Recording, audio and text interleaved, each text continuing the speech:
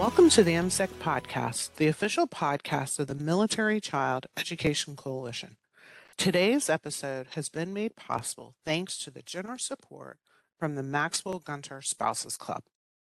Death by suicide not only affects the person who died, but also others who care deeply about the individual.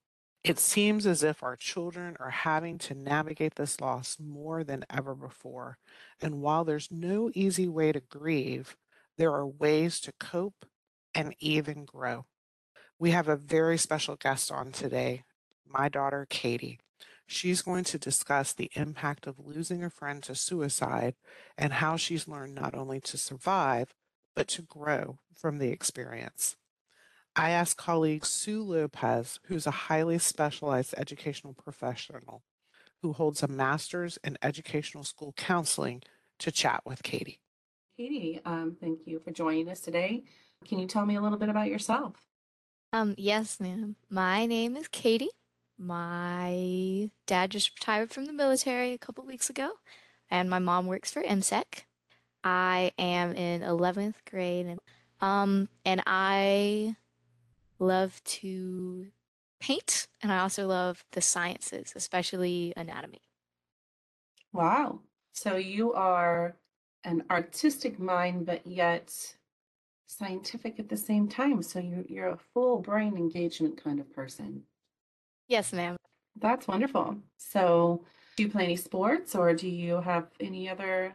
I love soccer, and I played it for a while, but this year I decided that I should join our school's cross country team, not because I like running long distance in any way, shape, or form, but strictly because the community of the cross country team is just very wonderful, and the people and everything that it's about is just something I want to be a part of. Well, that's a good decision that you made for yourself. You know, you need positive things in your life. And like you said, it's not easy. Cross country takes a lot of discipline, self-discipline, but it will teach you a lot about yourself and how to dig deep and when to dig deep. And like you said, like the camaraderie of the team and the support system of the team are what keep you going when you're out there on your own. So that's wonderful. So today we are going to talk about what it's like to be the one left behind or the impact of losing a friend or a loved one to suicide. I'm sure that at different stages, we all go through different things, but losing a loved one to suicide can shatter our sense of a predictable world or what we're used to in our daily lives. And then we have the complex grief that comes along in all of the stages. So I was wondering if you could tell me about your friendship and the one that you lost. So, back when I was in seventh grade, and I'm a junior now, so my friend Lauren and I, we were going to this youth group, just trying stuff out. Didn't really know anyone there until we met this one kid named Josh, and we hung out with him the whole rest of the night, and we had a great time. And when we left, we're like, oh, we'll probably never see him again. And then a couple weeks later, again, Lauren and I were hanging out, and we're just in my neighborhood, and all of a sudden, this kid goes by on his bike, and we're like, oh my gosh, is that Josh? And we start yelling and running, and we chase him down, and he stops in the middle of the street, and he was like, what happened? What happened? And we were like, oh my gosh, it's Josh. And then that day, I found out he lives in my neighborhood, and I met the rest of his family and his siblings. We would hang out in my neighborhood, and every Friday night, all of us kids from the neighborhood, we would get together and we play like games like tag or like just big group games like that. What we did every Friday night. And then in September of my eighth grade year, Joshua committed suicide, which was very shocking, I will say. Out of all of my friends, he would not even have been on a top 20 list ever. Like it was very, but the person he was, it was very much not someone you would have thought would have done that or even could have Right. done that. what made him so special to you? There was something about him that our personalities just clicked pretty well. So Lauren and I, we were always together.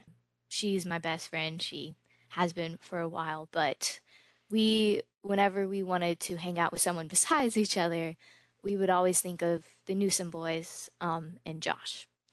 He had a great smile. He smiled and laughed a lot. He didn't tell as many funny jokes, but he was one of those people who was really like you would tell the jokes too, and you'd get a really great response from them.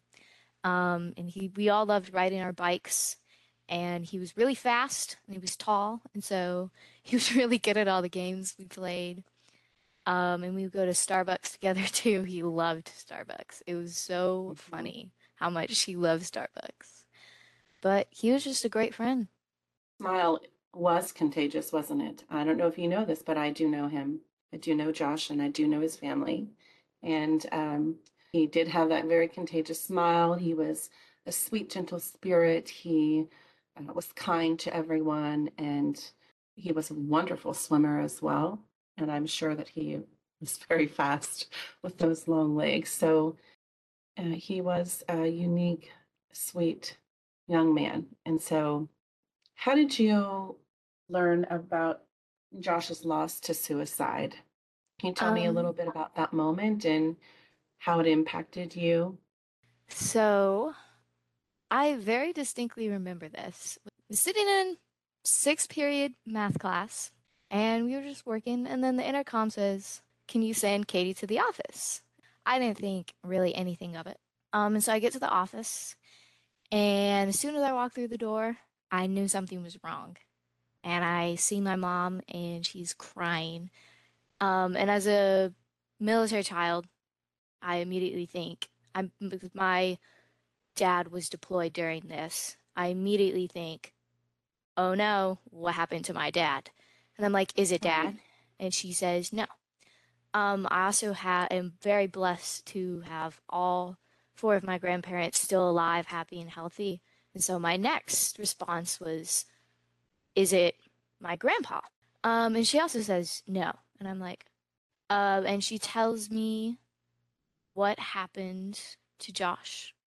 And then she takes me to one of the principal's offices and she closes the door. And we sit there, and I started just crying out of just shock.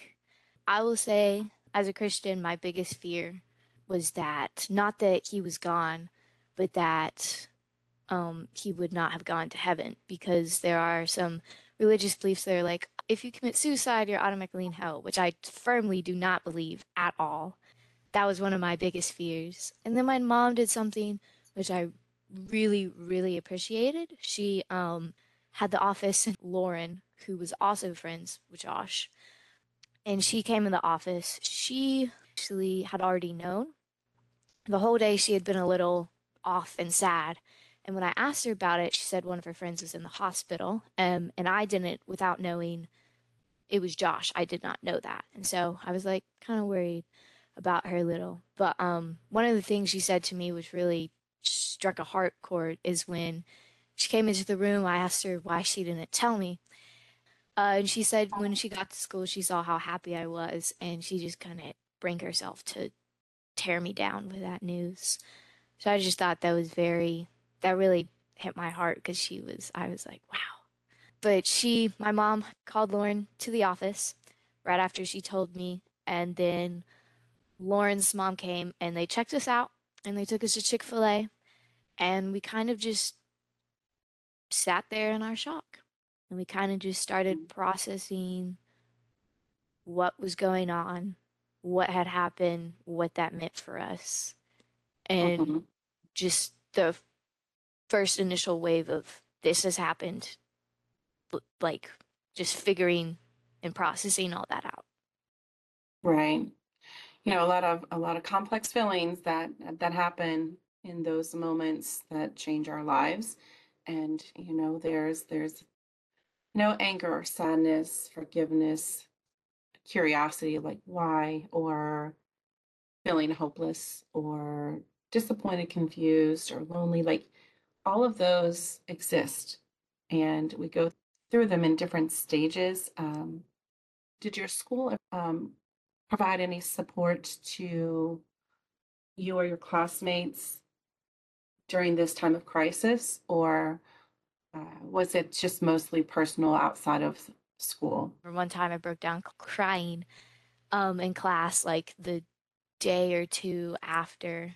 But the teachers would always, they more of indirectly help. They more of like, they wouldn't tell me like, why are you crying or like pressure me to do. They'd be like, do you need to go to the bathroom? Do you need a break? Because my friendship with Josh was separated from school, I didn't want to Okay. like bring that into me with school at first. I Okay. didn't want to like, it was almost like Well, that, school was like separate from it. So like I didn't have to think about it when I was at school. how have you processed your feelings or emotions, over time? I will say the way I processed them, the first couple days were the hardest for me personally. I found great comfort in my friends who were also friends with Josh, and we just grew so close through that. Blessed enough to go to a heroes walk where Joshua's parents had, thankfully, they had let us all come and say goodbye to Josh before his organs were donated to 42 different people. So that was very healing because he saved 42 lives. Something so good could be brought out of something so bad. Yes, ma'am. So Right. that really helps. Then his memorial, that was a really, really big just relief and weight taken off. Josh's grandfather stood up and he talked about when Joshua became a Christian.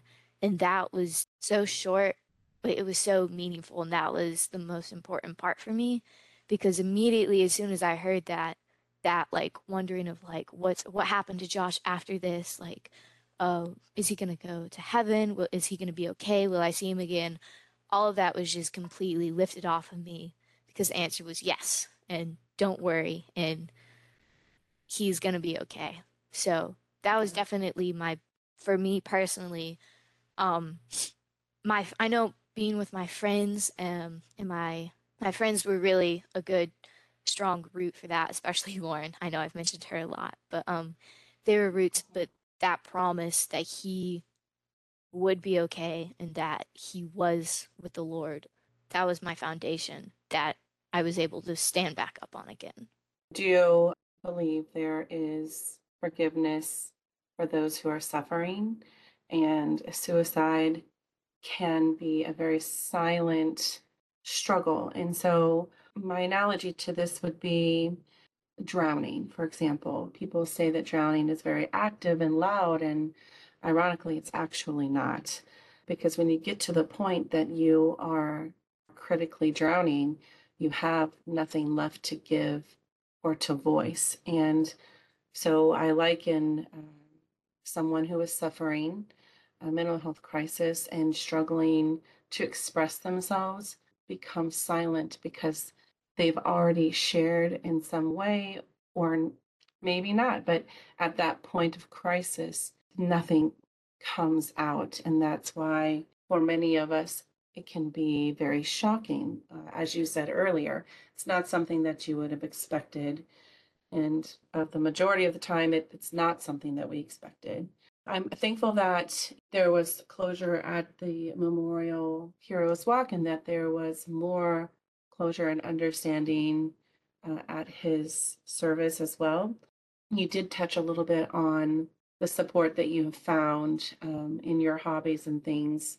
Did you find yourself using other methods of coping to heal personally? First, can you share with me what some of those coping strategies that you used may have been? Maybe you love art, maybe it was art or music or a service project. Can you share a little bit about some of those things?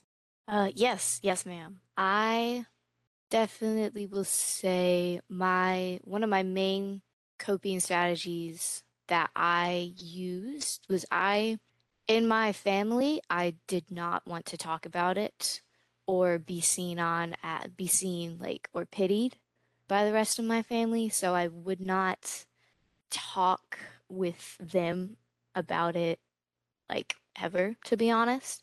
My Mhm. parents did ask me about therapy, but at one point, I did not want to do it because, from my perspective, then no one else in my family had ever gone through anything like this, especially my two brothers, and I didn't want to be seen as more of the problem child, which I, now being a little bit older, I wish I had gone to some sort of therapy, just because I do believe that everyone can benefit from therapy and that it's not saying that you have a problem and you need to be fixed, but it is a resource that I did not utilize.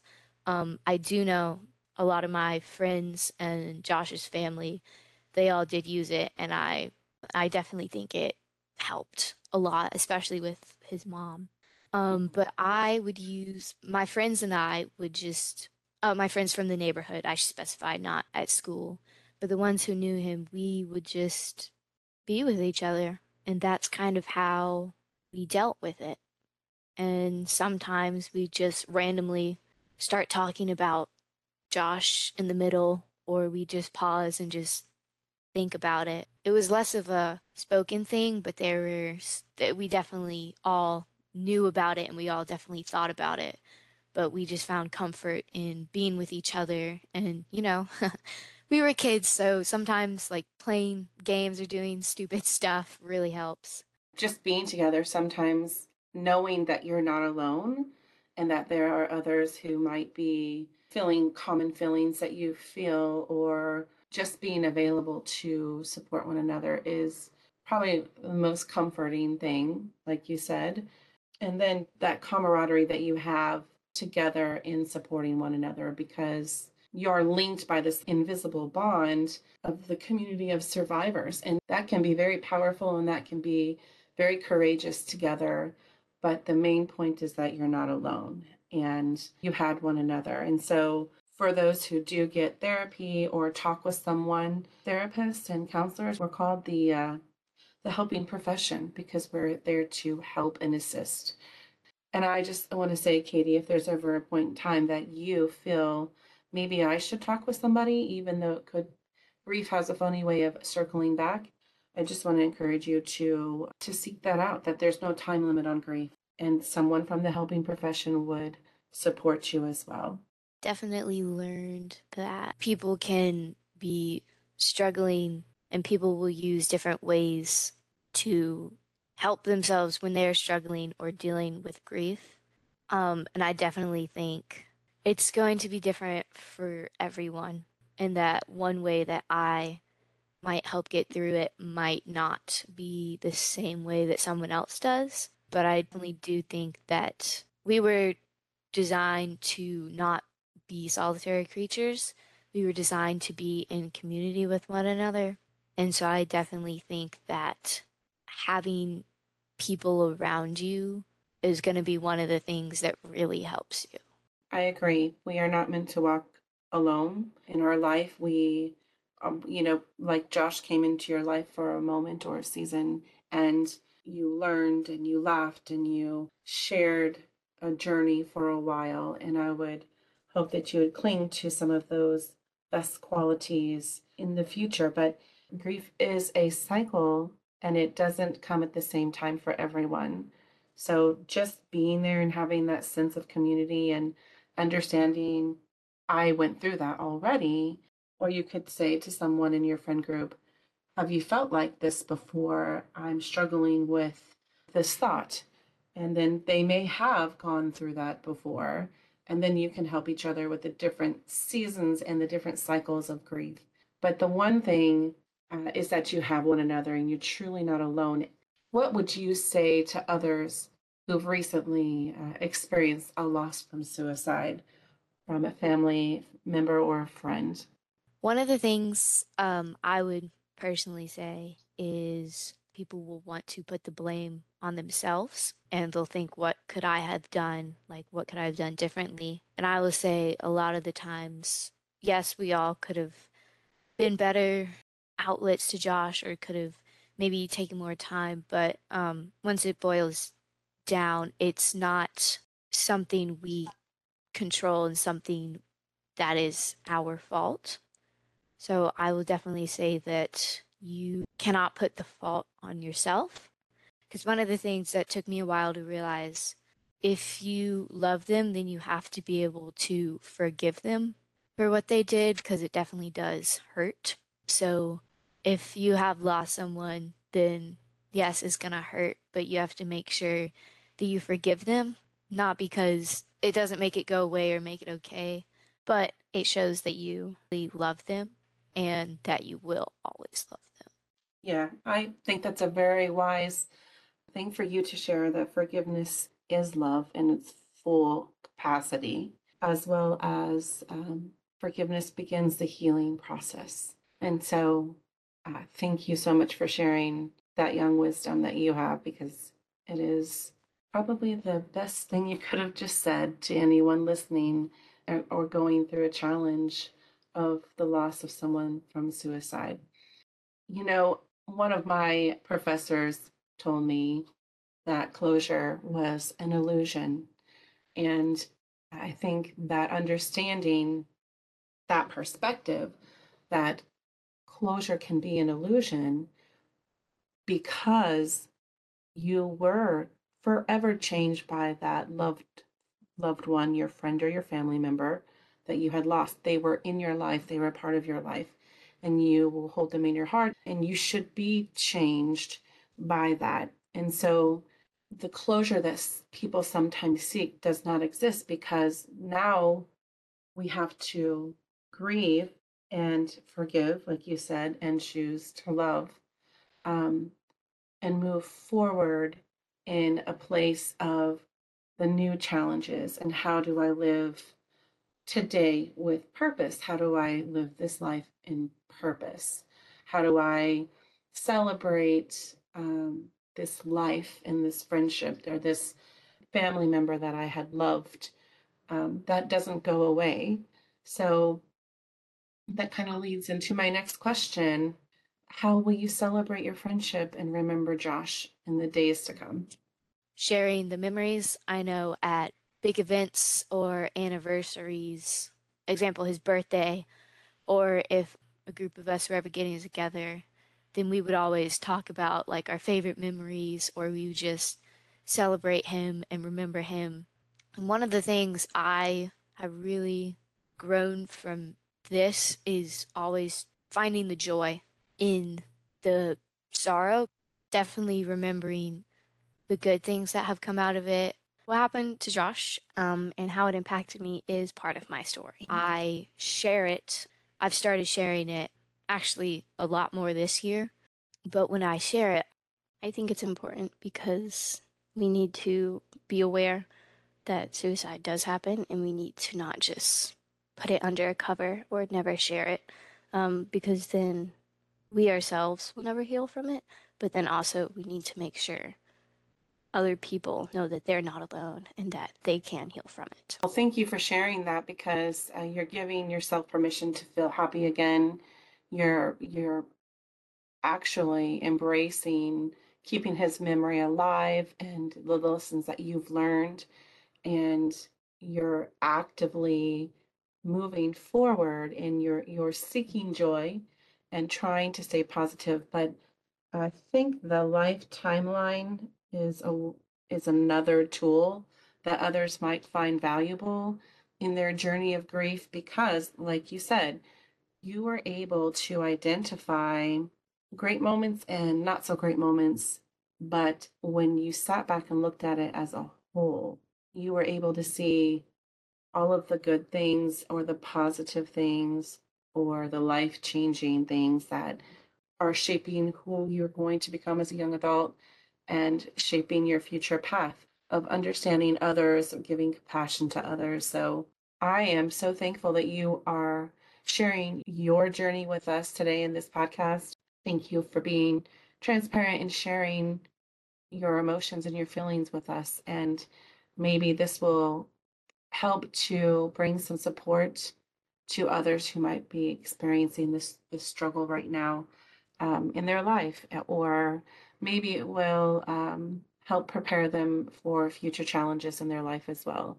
So, is there any last thing that you would like to share with our listeners today? Maybe for other teens who have experienced the loss of a loved one, is there any last tidbits of wisdom that you would like to share with our listeners? I will say that even when you lose someone, I will say that is a time when if you are struggling with grief and how to get out of it first, yes, there's going to be grief and you need to allow yourself to grieve over it. But I will also say it is one of the best times when you can run to love, and when you run to love, it's going to find you. And it's one of the moments that I look back on and I know that I was loved during this. And it has become one of my pillars whenever I'm doubting, especially in my faith or in like just the way my life's going. If I ever feel like, if I like can't, I'm just not feeling loved, or I just think the world is just so horrible, I will remember what I went through and where my friends and my family and where the Lord met me, where I was and how they loved me even through that. And that is one of the things where I can start building myself back up again because I will remember how loved I was. So I will encourage anyone to seek out love. That is very wise, Katie. That is very wise because you are identifying first your emotions and your feelings, and you're allowing others to come join you or to seek their support. And running to love is seeking joy, right? It's finding the good things. And you said it very beautifully. It is a choice, and it's a choice to know and believe that you're not alone and that you do have a support system around you, and that when you might not see it, it's still there. And that is something that is for sure experience that we have together as the survivors of losing a loved one or a friend to suicide. We find this sense of community and that invisible bond that gives us strength to go through each day. And so you have expressed very clearly your emotions and your process, and I thank you deeply for that. And I do believe that young people listening to our conversation today, and parents or anyone who is supporting youth, that your wise words today will definitely resonate in their hearts and their minds. I do believe that these conversations are hard to have, but so worth having. So I appreciate you talking with us today. Yes, ma'am. Thank you so much, Mrs. Lopez. I want to thank Sue again for taking the time to chat with Katie. And I just want to thank Katie for having the courage to come on and to share her story. We're going to provide several resources in the show's notes, but specifically, I want to highlight the MSEC Wellbeing Toolkit for Suicide Prevention and Awareness. This comprehensive resource has been created to help parents, teachers, and other youth serving professionals who may be concerned about their military child's or adolescent's mental or emotional well-being. The toolkit includes comprehensive resources on suicide prevention, as well as awareness, suicide loss and grief, and specific tools, as well as strategies for professionals, schools, and other youth serving providers. It is so important for us to embrace the evidence-based approach to public health regarding suicide prevention and awareness. We need to normalize the regular check-in conversations with our kids. You've been listening to the MSEC podcast, the official podcast of the Military Child Education Coalition. We'd like to thank again the Maxwell Gunter Spouses Club for supporting today's episode. Until next time, live a great story.